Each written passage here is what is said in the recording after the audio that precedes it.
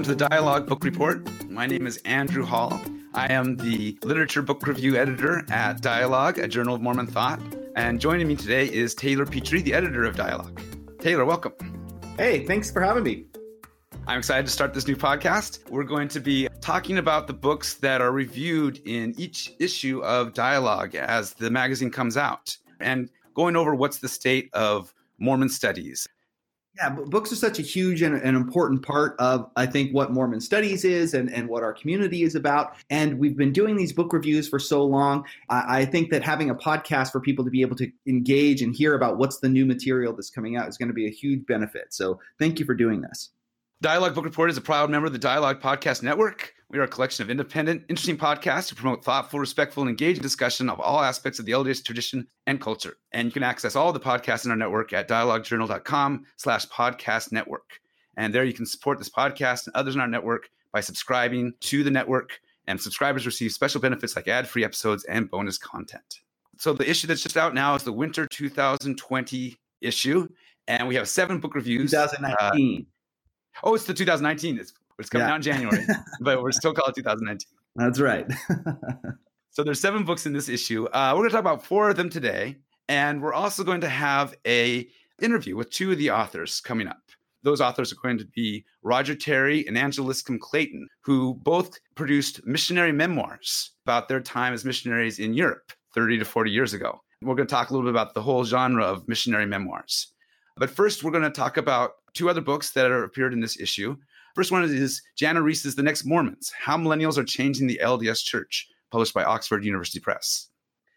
It is one of the most important books of 2019, easily, and maybe one of the most important books of the last decade in Mormon studies. If people haven't read it or are not familiar with it or not familiar with Jana Riis, you should definitely follow her writings, not just her published work, but also her blogging and other work that she does, because she's been able to delve into a sociological study on Latter-day Saints that has broken new ground like we've never seen before. And in part, that's because this book is based on a funded survey that was really the first of its kind to meet a kind of scientific standard of what good surveys are supposed to do.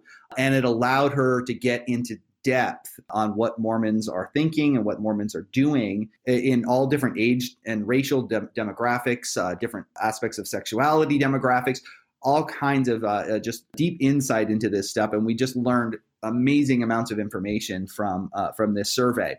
So it's just been a really groundbreaking book and has so many little gems of like, wow, I didn't know that, or wow, I can't believe that that's where millennials are going, or I can't believe that that's what boomers are thinking, or Gen X. She's just been able to bring all of these fascinating insights together with this new research that has really blown apart what we had before in terms of depth and quality. Jana's playing a very interesting role in the Mormon studies world these days, as both a scholar with this kind of work and as a commentator with her own blog, her own work with the news, commenting on all the different news things that are coming out. She's really kind of a public intellectual who's taken on a variety of roles. Yeah, absolutely. She's a brilliant writer, witty, insightful. Has a great biography herself. And so, yeah, I definitely recommend that people get to know her and get to know this book, as it's going to have, I think, a long-lasting impact for kind of exposing the varieties of perspectives that Latter-day Saints have on a lot of complicated issues. There are a couple of insights that I'm recalling that just blew me away from the book, and I don't want to spoil it because there's so many great things. But one of the obvious ones is that millennials, it's about millennials, it focuses on them, think about Mormonism in very different ways than the older generations. They're obviously more liberal, and that's true of most younger generations, right? And how that liberalism manifests on questions about LGBT issues, but even things like observance of the word of wisdom. Active millennials are not really observant of the word of wisdom in ways that earlier generations were. It's just things that you wouldn't know from going to your local ward or so on. So anyway, there's just so much that's fascinating in there about trying to understand where the church might be going based on these trends. Anyway, but yeah, let's dive into the review. We had Ryan Bell review the book. You want to talk a little bit about it? Ryan Bell is comes with a sociology background, and he's quite positive about the book, about the kinds of information that you're talking about, the way that she categorizes the generations into these different categories and argues thematically about how the Church of Jesus Christ of Latter-day Saints is really a dynamic institution, that there's a lot more change, a lot more dynamism in the different attitudes of generations than one might think. He is critical of some of the methodology that Jana uses, and he goes into some details about statistical models and using co-founder and control variables. And so he has some things to say about that. And so if you're interested in the details about how these kind of studies work, he has positive things to say about the work, but he also has some criticisms as well. So I encourage everyone to take a look at that review. Yeah, and I think in part what I also took from the review too is that Jana's book is really a kind of first step in analyzing these trends and analyzing this data and trying to understand these correlations. And that's always the case, right? That whenever new research is done, our ability to analyze that, we're never going to get to the bottom of that. There's going to be more to say and more to try to figure out a little bit there. And Jana, I know, is doing more research on this, and so we'll also see what future directions that goes in. Okay. Tell me about one of the other books that we've got, John Benyon's Ezekiel's Third Wife. We do a lot of fiction reviews in Dialogue too, and this is one of the big fiction books that came out last year. That's right. John Benyon's been a mainstay in Mormon literature for the last couple of decades, writing literature that's challenging, but coming from the Mormon perspective. He did mostly contemporary novels and short stories up to now. This is one of two novels that he published in 2019 that are mysteries, murder mysteries, set in Utah Territory in the 1880s, particularly amongst polygamists. He takes a genre approach to Mormonism and does a really interesting job with that. This is actually, the book we're looking at here is the second book of the series. The first one is called An Unarmed Woman. And a review of that book appeared in earlier spring 2019 issue of Dialogue. It's not called Ezekiel's Second Wife. Huh? Okay. That's right. And yeah, this one is Ezekiel's Third Wife. The narrator and eponymous heroine has 4 last names, none of which are superfluous.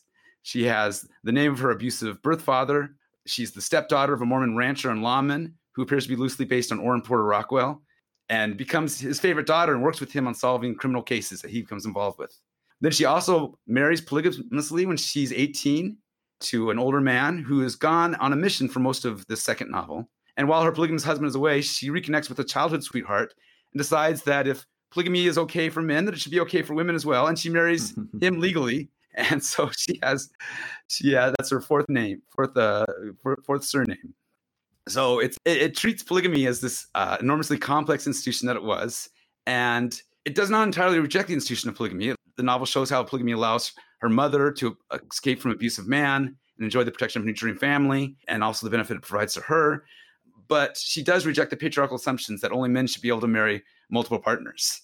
So it puts her directly at odds with the community, of course, and serves as a thought experiment to test all the non-patriarchal defenses of polygamy that we have created to try to make our ancestors seem a little less weird.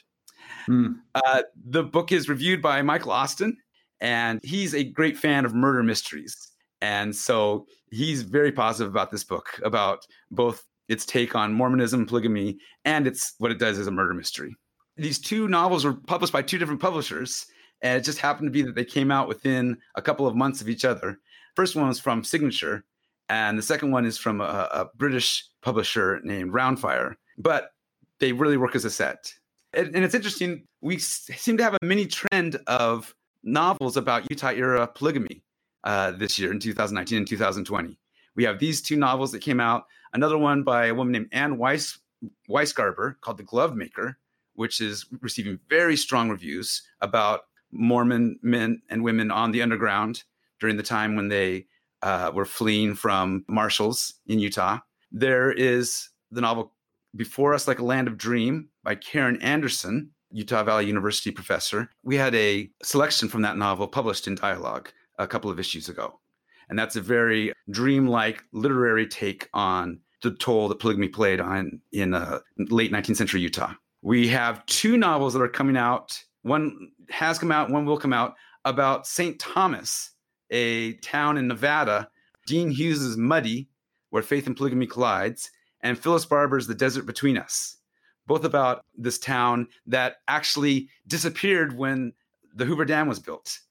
So this town no longer exists, but it apparently played a very interesting role in polygamy during that time. We're actually going to have a review in an upcoming issue of both those two novels together. Excellent. Sounds like some great fiction that's out there. Seems like there's some great Mormon literature. We're excited to feature it and to talk about it. So besides the book reviews, besides the nonfiction and the fiction, we also have a couple of memoirs that we've reviewed. Tell us a little bit about these. So By Common Consent Press came out with 2 missionary memoirs at the same time, one by a male and one by a female. Roger Terry's memoir, Brooder, is about his time in the Hamburg, Germany mission in 1975 through 1977. And Angela Liscombe Clayton's The Legend of Hermana Plunge is about her time in the Canary Islands in 1989 through 1990, a Spanish-speaking mission. And both these authors, they're part of a mini surge, again, about missionary memoirs. And it probably starts with another author, Craig Harline, whose memoir, Way Below the Angels, about his time in Belgium, was very strongly reviewed in 2017. He's a real literary craftsman, Craig Harline. And I think both of these authors saw that and were inspired to bring their own takes about the missionary experience. That's great. And I'm glad that some place like BCC Press is also a venue to start to publish this stuff. They've got some great content coming out and that has come out in recent years. So we're excited to see them as a new player on the publication scene. That's right. Okay, so now we're going to begin the interview with Roger and Angela. Thank you. We're with Roger Terry, who has written the missionary memoir Brooder about his time in the Hamburg, Germany mission in 1975 to 1977, and also with Angela Liscombe Clayton, whose memoir The Legend of Hermana Plunge is about her time in the Canary Islands in 1989 to 1990. Roger Terry is the editorial director at BYU Studies. He's also the author of 4 novels, 3 nonfiction books, and numerous articles, essays, editorials, and short stories, as well as commentary on economics, politics, and Mormonism. Angela Liscombe Clayton is a retired business executive and current small business owner. She's married with 3 children, lives in Scottsdale, Arizona, has a degree in English literature, and writes for the Mormon blogs Wheats and Tares and By Common Consent. Welcome, Roger and Angela. Thank you. Thank you. Well, let's start, I guess, in order of the missionary time, which would be Roger Terry's book, Brooder. Roger, can you tell me what made you want to write this book? Good question. I had the idea of writing a mission memoir years ago and never did it. And I'm glad I didn't, because it would have been, just sort of a retelling of the best 2 years of my life. But as I've gotten older and thought more about it, and as I've spent a long time studying Mormonism, I realized that some of the experiences I had as a missionary were not quite as simple as I thought they were. In fact, they were quite perplexing and raised some interesting questions that I thought related to today's church. And so I thought this was a good time to write it. It ended up, I think, being a little bit different than most mission memoirs. How's that? Well, partly because I tell it in third person. Brooder Terry, who's the main character in the book, is so different from who I am today that I felt like I should tell it third person and inject a lot of commentary. So that's what I did. That was really fascinating style. The reviewer mentions that it reminded them of Kurt Vonnegut's style. A little bit. I actually wrote a couple of my novels in first person. And so I thought, well, it's only appropriate to write an autobiographical piece in third person. When you talked about Brooder coming off the plane as a different person and trying to analyze who this person was and the way that he thought, it was a very interesting approach. Angela, can you tell us about what made you want to write your book? Sure, no problem. I think for me, I had read Craig Harline's book, Way Below the Angels, and I mean, of course, I really enjoyed it. It's a great read, a really good mission memoir. And when I read it, I thought, this experience is quite different, though, from what I had as a sister. And being in the minority as a sister, and that also got me thinking, well, I was in the minority. I'm not sure sister missionaries today are. They're a lot closer. They're not really 50-50, but they're a lot closer in terms of representation than they were in my day. And I realized a lot of my experience was kind of as an outsider on the inside of a mission and being treated differently as a result of my sex, which I think differently, in some ways preferentially, and in other ways absolutely not preferentially. So I just thought it would be an interesting view to say, well, what is this like? And part of it, I thought, well, I'd love to encourage more women to do a mission, because I think that we change the norms if we are more represented. And part of it was just, I would love for the elders to understand what it is like to be a part of their little kingdom here. Like, what is it like to be a woman in a very male organization? And you don't get that opportunity all the time to kind of infiltrate these mostly male spaces as a woman. So anyway, that was part of it. And then the other thing was, of course, as Roger said, when I was younger, when I was closer to my mission, we always would joke about, oh, we should write a tell-all memoir. Because there were some things in my mission that were quite unique, or from what I've heard, were perhaps a little more lax than in some other missions, which I think was a bit of a byproduct of where I served, and probably also the mission president's chosen culture and what his preferences were. So as I had told mission stories over the decades to friends, some of them were like, you guys did what? So it was an opportunity to just, again, say every mission's different, and here are the things that we did, and how we felt about rules and how we felt about the work that we were doing. There are a lot of different ways to skin a cat. Can you give me an example of how the mission culture was more lax than some other missions? Well, for one, we really had almost no contact with president or the office or headquarters unless you happened to be stationed on the same island. The other islands, you went months without seeing anyone in leadership other than maybe your local district leader or your zone leader. There was just a lot of isolation.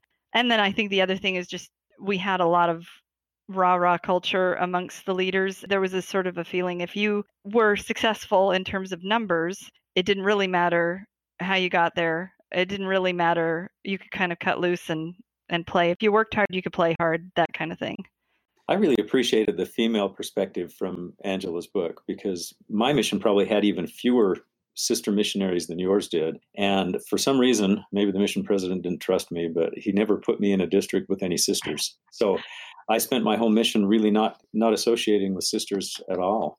And so it was nice to read your view of that. My wife served a mission, so I've heard a bit about her experience in southern Chile, but that was interesting. Yeah, some of the nicest comments I had on the book came from men I served with that I haven't talked to in decades, who went out, or some of them were in leadership roles or whatever, and they read it and they said, this is helping me kind of unpack my feelings about the mission and the things I did as a leader, and what it would have been like to be somebody who wasn't in the leadership ranks, who was barred from that, and just what it was like for the sisters and so on. So it was really helpful. Can you give me an example of how the mission was different for a sister? Well, yeah, a couple of these things that I cover in the book. One is just when there is no possibility that you're ever going to be in leadership in any capacity or considered for leadership, you have a couple of ways of looking at that. I mean, the way I looked at it, which I don't know whether this is the most common or maybe it's 50-50, I just kind of looked at it like the male leaders that were younger than us mostly, and for sure a whole lot more immature in most cases, just really weren't my leaders. That my leader was Jesus Christ, that I was beholden to him, and that I wasn't playing a part of a structure. Or one of the things that came through in Craig's book, and a little bit in Roger's, but I think it's a feature of a male mission, is just this: how am I viewed? Am I viewed as a leader? Am I going to be a senior? Am I going to be able to become a district leader? Am I going to be able to become a zone leader? Am I viewed as being good enough? And that was just off the table. So I didn't have those pressures, but by the same token, I just felt like those structures are not part of my experience. So it would be taxation without representation for me to consider those roles to be in any way related to me. So I assumed they didn't relate to me at all. I was interested that while you didn't feel like you played a role in the hierarchy, mission politics did seem to play a big part in your book. There's a lot about the interpersonal relationships between the missionaries, the tensions between them seem to play a really big part of your story. That is actually very true. Yeah. I mean, again, I think I was probably a little bit of a question authority kind of person, and I still am, I suppose. But yeah, I called BS when I saw BS. And I know that, there's a point at which I kind of played along too, but I was doing it a little bit tongue in cheek. Definitely the elders I was closest friends with were the ones that didn't really go into the leadership ranks. Not that I didn't become friends with everybody, I really did, but the ones I was closest to or that I felt were the most relatable were the ones who didn't kind of succumb to those pressures, because there were some rewards for some kind of shady behaviors amongst the leaders, and I found that hypocritical. I was very surprised that the Dyer method was still so strong in your mission at that point from the 1960s. Can you maybe explain a little bit about the Dyer method, how that played a role in your mission? Yeah, I didn't realize, first of all, I didn't know that this was such a controversial thing when I was a missionary. I didn't know the history of it. I didn't know about baseball baptisms or any of that. That's all stuff I found out about later. We read Dyer's essay, Challenging and Testifying Missionary, and we were encouraged to, not wait for people to attend multiple meetings. You could baptize them after the first meeting. They could come to church, get baptized that day, and that was it. We had another rule that was you could not attend church if you didn't have an investigator with you. So for some chunk of my mission, I was inactive, which was kind of a strange byproduct. I kept protesting. And then at some point I was like, well, I'm on some other island. I can just do what I want. I can go to church if I want to go to church. I'm just going to go. That was sort of a strange rule that we had. And there was it created a tension where there were some missionaries who felt like we should be more diligent about teaching all of the discussions, each one in a separate meeting. There were 6 discussions at the time. And then there were others, and I was probably more in this camp where I was like, just follow the Spirit, teach things in the order that you think it's coming up organically. And then if they accept baptism, just, go ahead and set the date immediately. You don't have to wait. So I was probably more in the rushing camp a little bit because that was kind of viewed as courageous and showing that you were committed to the work. A lot of problems with retention, although I think everybody does have problems with retention, especially in Europe. Roger, what was the missionary style, the proselyting style in Germany when you were there? We spent hours and hours and hours going door to door. We called it tracting. There were not very many members, and so we couldn't visit them and rely on them to share the gospel with their friends. Germans are a very reserved people also, so they don't have a big circle of friends, usually, or at least at that time. So it was a lot of hours out knocking on people's doors and trying to get into conversations with them and teach them. And we had varying degrees of success. We also tried the Dyer method. I had one zone leader who came across Alvin Dyer's book, The Challenge, and he was gung-ho on this. I had my parents actually buy the book and send it to me, and we tried it for about a week, and we gave it up.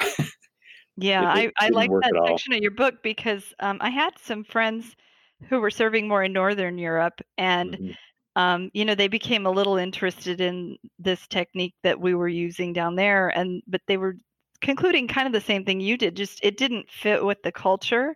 You're right about German culture. They're more reserved, but they're a little more maybe studious as well and thoughtful about these types of things. Whereas I think in the Canary Islands, people are very gregarious, and people invited us in all the time, whether they were even interested or not, but everybody was willing to talk about religion and the nice girls with the free books. And it was quite a different culture. Yeah. One thing I didn't understand about the German culture when I was there is that World War II had affected them a great deal.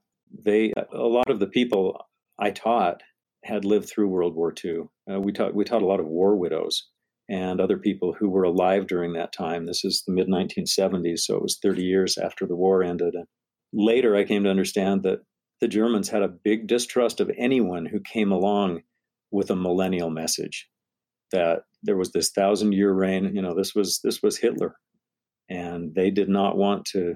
They just didn't trust people. So it was difficult, and I didn't, as a young man, I didn't understand that. I just knew they were a very reserved people and not very religious. Yeah, that's one of the things that as I was writing and as I was reading your memoir as well as mine, and I feel like we fall short. And again, I can't say for sure that we still fall short, but we probably do. I think we fall short on that type of cultural insight being shared with prospective missionaries as they go to these areas, because there are so many times when you just make these faux pas and you also just don't really get it. I mean, how can Mm-hmm. you, as a middle-aged or not middle-aged, middle class kid from an American upbringing, it's really hard to understand where people are coming from. Yeah. Roger, a big part of your book, a major theme seems to be those few moments where you really felt like spirit touched you or Mm-hmm. touched your investigators, and trying to get that every time, but failing most times. Why did you make that such an important theme in your book? Well, one of the things that really became clear to me as I started writing this is that many of the spiritual encounters I had did not turn out the way I thought they should have. And very often, and this is one thing I've learned in my life, is that we have a spiritual feeling and it's very difficult to interpret. And about half the time, I think I got it wrong and still do. Spiritual feelings are, as I put it before, devilishly difficult to decipher. They're feelings. And sometimes it's all interpretation, and sometimes we get it wrong. And Bruder Terry certainly got it wrong in a few instances. Can you give me a story, someone you remember from your mission? Their story, their life still comes back to you when you define your own life or define your faith. Who do you remember on your mission? Well, probably the primary one was someone early on my mission, and that is the person in the book is Frau Richter. That chapter actually appeared in Dialogue as a personal essay years ago with the woman's real name. I won't let on what it is. But when I wrote the essay originally, it was very positive and very faith-affirming. When I returned to that, maybe 15 years later, when I was writing this memoir, there were a lot more questions that arose. Frau Richter was a real seeker after the truth. She wanted to know. And at that time, I did not have a testimony. I was wanting to know just as much as she did. And she had, unfortunately, a pastor in the Lutheran Reformed Church. He would come by her house and raise questions about Mormonism. And then she would go to Bible study hour, and he was kind enough to turn Bible study hour every week into anti-Mormon hour. And so it was quite a challenge to teach her, but she really, really wanted to know. She was reading the Book of Mormon and praying about it. And one day we stopped in to visit her, and she asked some question. I can't remember what it was, but my companion, in answer, he just pulled out the Joseph Smith tract, read Joseph Smith's testimony about having his vision. And when he read that experience of Joseph Smith and his testimony of it, a power came into that room that I've never felt before. It was overwhelming. None of us could speak for some time. And we just sat there and stared at each other. And eventually we excused ourselves and left her with the brochure and said, read this and pray about it. She was blown away. The next time we came, she asked to be baptized. My companion, who was the senior companion at the time, I was brand new, he said, no, we want to wait for your husband. And her husband wasn't nearly as interested as she was. And so he said, let's wait. And we waited, and the husband really never got around to it. And she lost the witness that she'd received. And it raised some interesting questions for me, just in terms of what that really meant. I thought I understood exactly what the Spirit was telling me, but as time has gone on, I've realized that it wasn't as all-encompassing as I thought. She interpreted it completely different than I did. When we asked her later what the Spirit was telling her, she said, it was telling me to repent. And to me, it was a witness of the truth of Joseph Smith's vision in the Sacred Grove, but very, very different experiences that we had. And she ended up not being baptized, and her husband, of course, didn't either. So that was one of the big disappointments of my mission, but it was also one of the really powerful experiences. But it has raised some interesting questions about interpreting spiritual promptings and spiritual communication. Can I ask about one other story about James and Elsa? Oh, yeah. Often when it was too late to knock on doors, we would go back to the apartment and look through what we called the golden box. It was just a box of records of people who had been taught in the past. And you couldn't really track after 8 o'clock in the evening in Germany, or they would call the police on you. So we were back at the apartment one evening. We didn't have anyone to teach. And we looked through this box, and I found this card, and it was for whatever name I used, Elsa Sievers, I think. She had been taught about 5 times. All of the missionaries had written on there that she was golden, but her husband was a deadbeat. And so we decided, we'd better go visit her. So we visited her, and she was she was just like the missionaries had said. She was golden, wonderful spirit about her. The only problem was she had divorced her husband, but he was living with her. He was kind of out of work and not really doing much with his life and drinking a bit. He was a ball and chain around her leg. And so he was there in the apartment, but we taught her alone. He was often not around, and she was just golden. But at one point she reached her limit with him and she kicked him out. And we thought, oh, this is great. This is the time when she might be ready.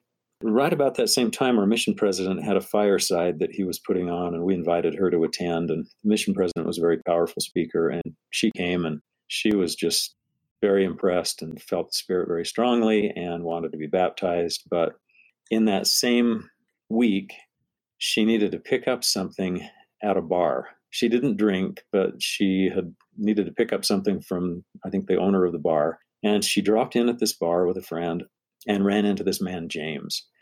But she met him and he moved in with her. And when we went to teach her the next time, it was as if the walls had been painted black. There was such a dark feeling in the apartment. And he was one of the darkest spirits I've ever met. Not evil. It was just like he was spiritually dead. There was nothing there. He was her opposite in almost every way.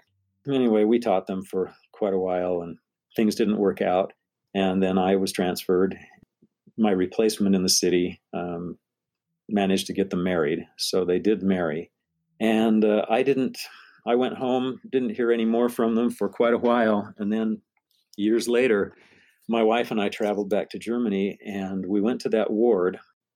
And there was a man standing out in front of the church when we walked up, and he looked at me and just was delighted to see me. And I couldn't remember who he was. I thought I'd remembered all of the members there in that ward because I'd served there for 7 months. But when he told me his name, it was James.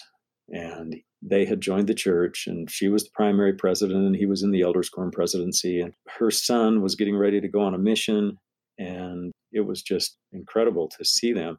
And then, of course, the stories always go on, and found out I kept in touch with him. He wrote me, of all the people, he was the one I was most frustrated with on my whole mission.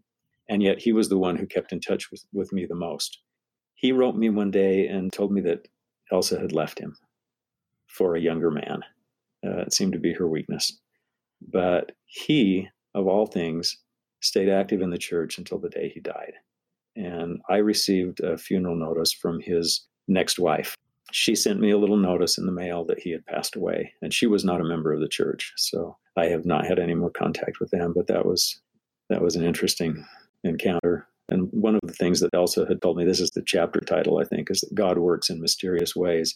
We tried to tell her, don't get involved with this man. He's not good. And she just looked at me and said, God works in mysterious ways. And we just said, no, not this way. He doesn't want you to meet people in a bar and have them move in with you. And little did I know that it actually did work out really well for James in the long run.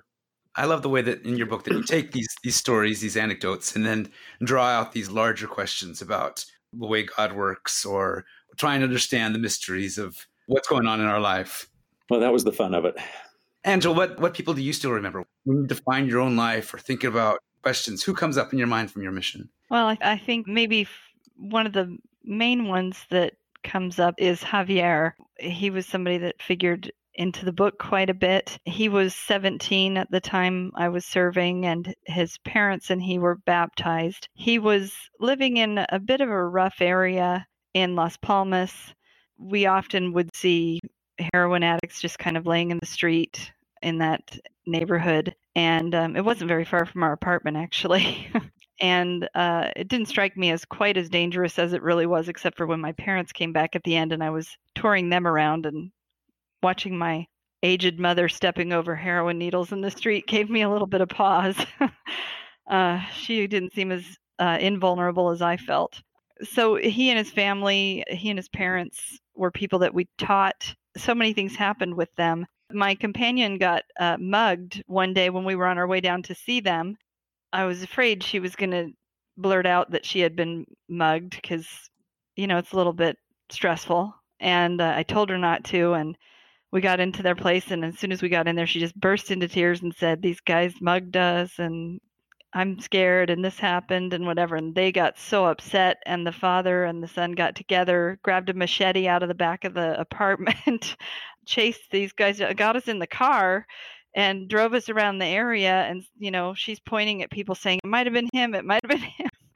And then she sees the guys that it was, and she said, those guys right there. And so they went out and kind of threatened him with this machete to get her watch back. And I was like, that probably isn't a good activity to have a new church member doing. So maybe we shouldn't have shared that with them.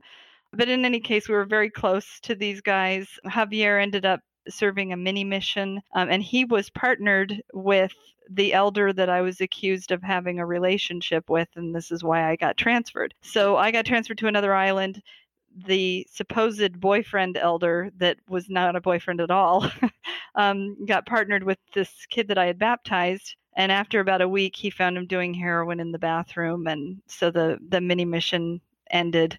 He felt kind of bad about that, but he and I had stayed in touch a little bit because he was wanting to keep me posted on how things were going. Then I moved around to some of the other islands for a few months or for several months. And then finally I was posted back to that same island, although in another part of the island.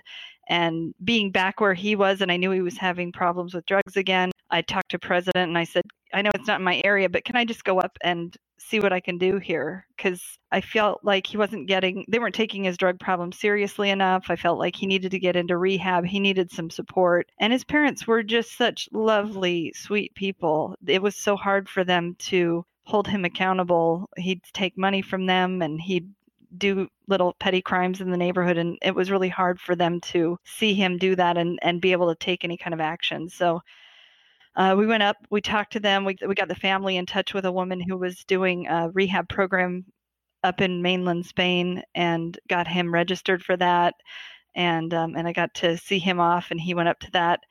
And unfortunately, it didn't last. As soon as he started having withdrawals, they kind of relented and said, well, you can come home. It is cold up there. It's probably better down here. Come on back. So when I left the mission, I just felt like I just didn't know what was going to happen with him. I just was afraid.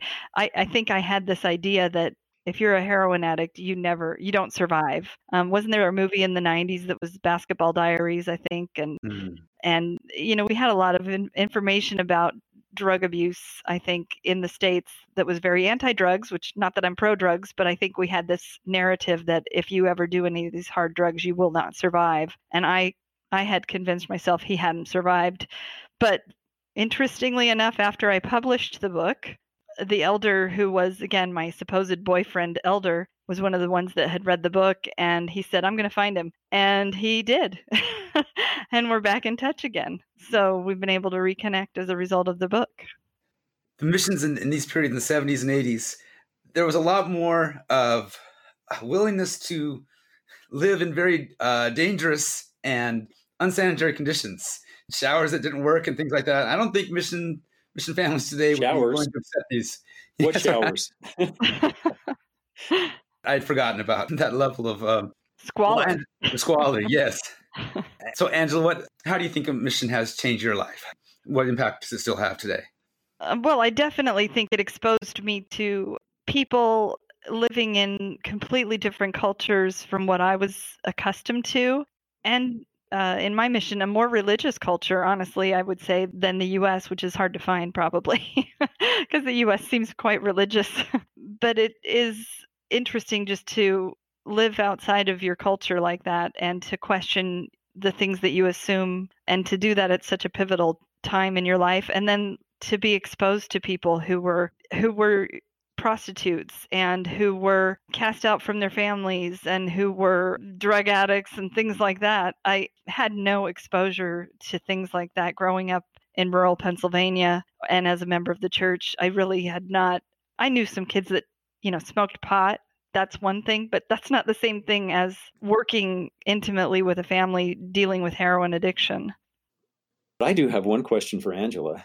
Someone told me years ago that on missions you have two options. You get either cold weather or bugs. I had cold weather. I'm assuming you had bugs. Well, yeah, we did have flying cockroaches. that we had to contend with. That's true. Yeah, that's probably a fair point, unless you get assigned to Arizona where we live now, because it's too hot for the bugs, I think, here. Well, in Germany, it was too cold for the bugs. So. Yeah. Well, Angela and Roger, thank you so much for participating with us today. I encourage everybody to go out, find these books, and rethink about your own missionary experience if you had one, or take this chance to find out about these other experiences. Thank you very much. Andrew. Thanks.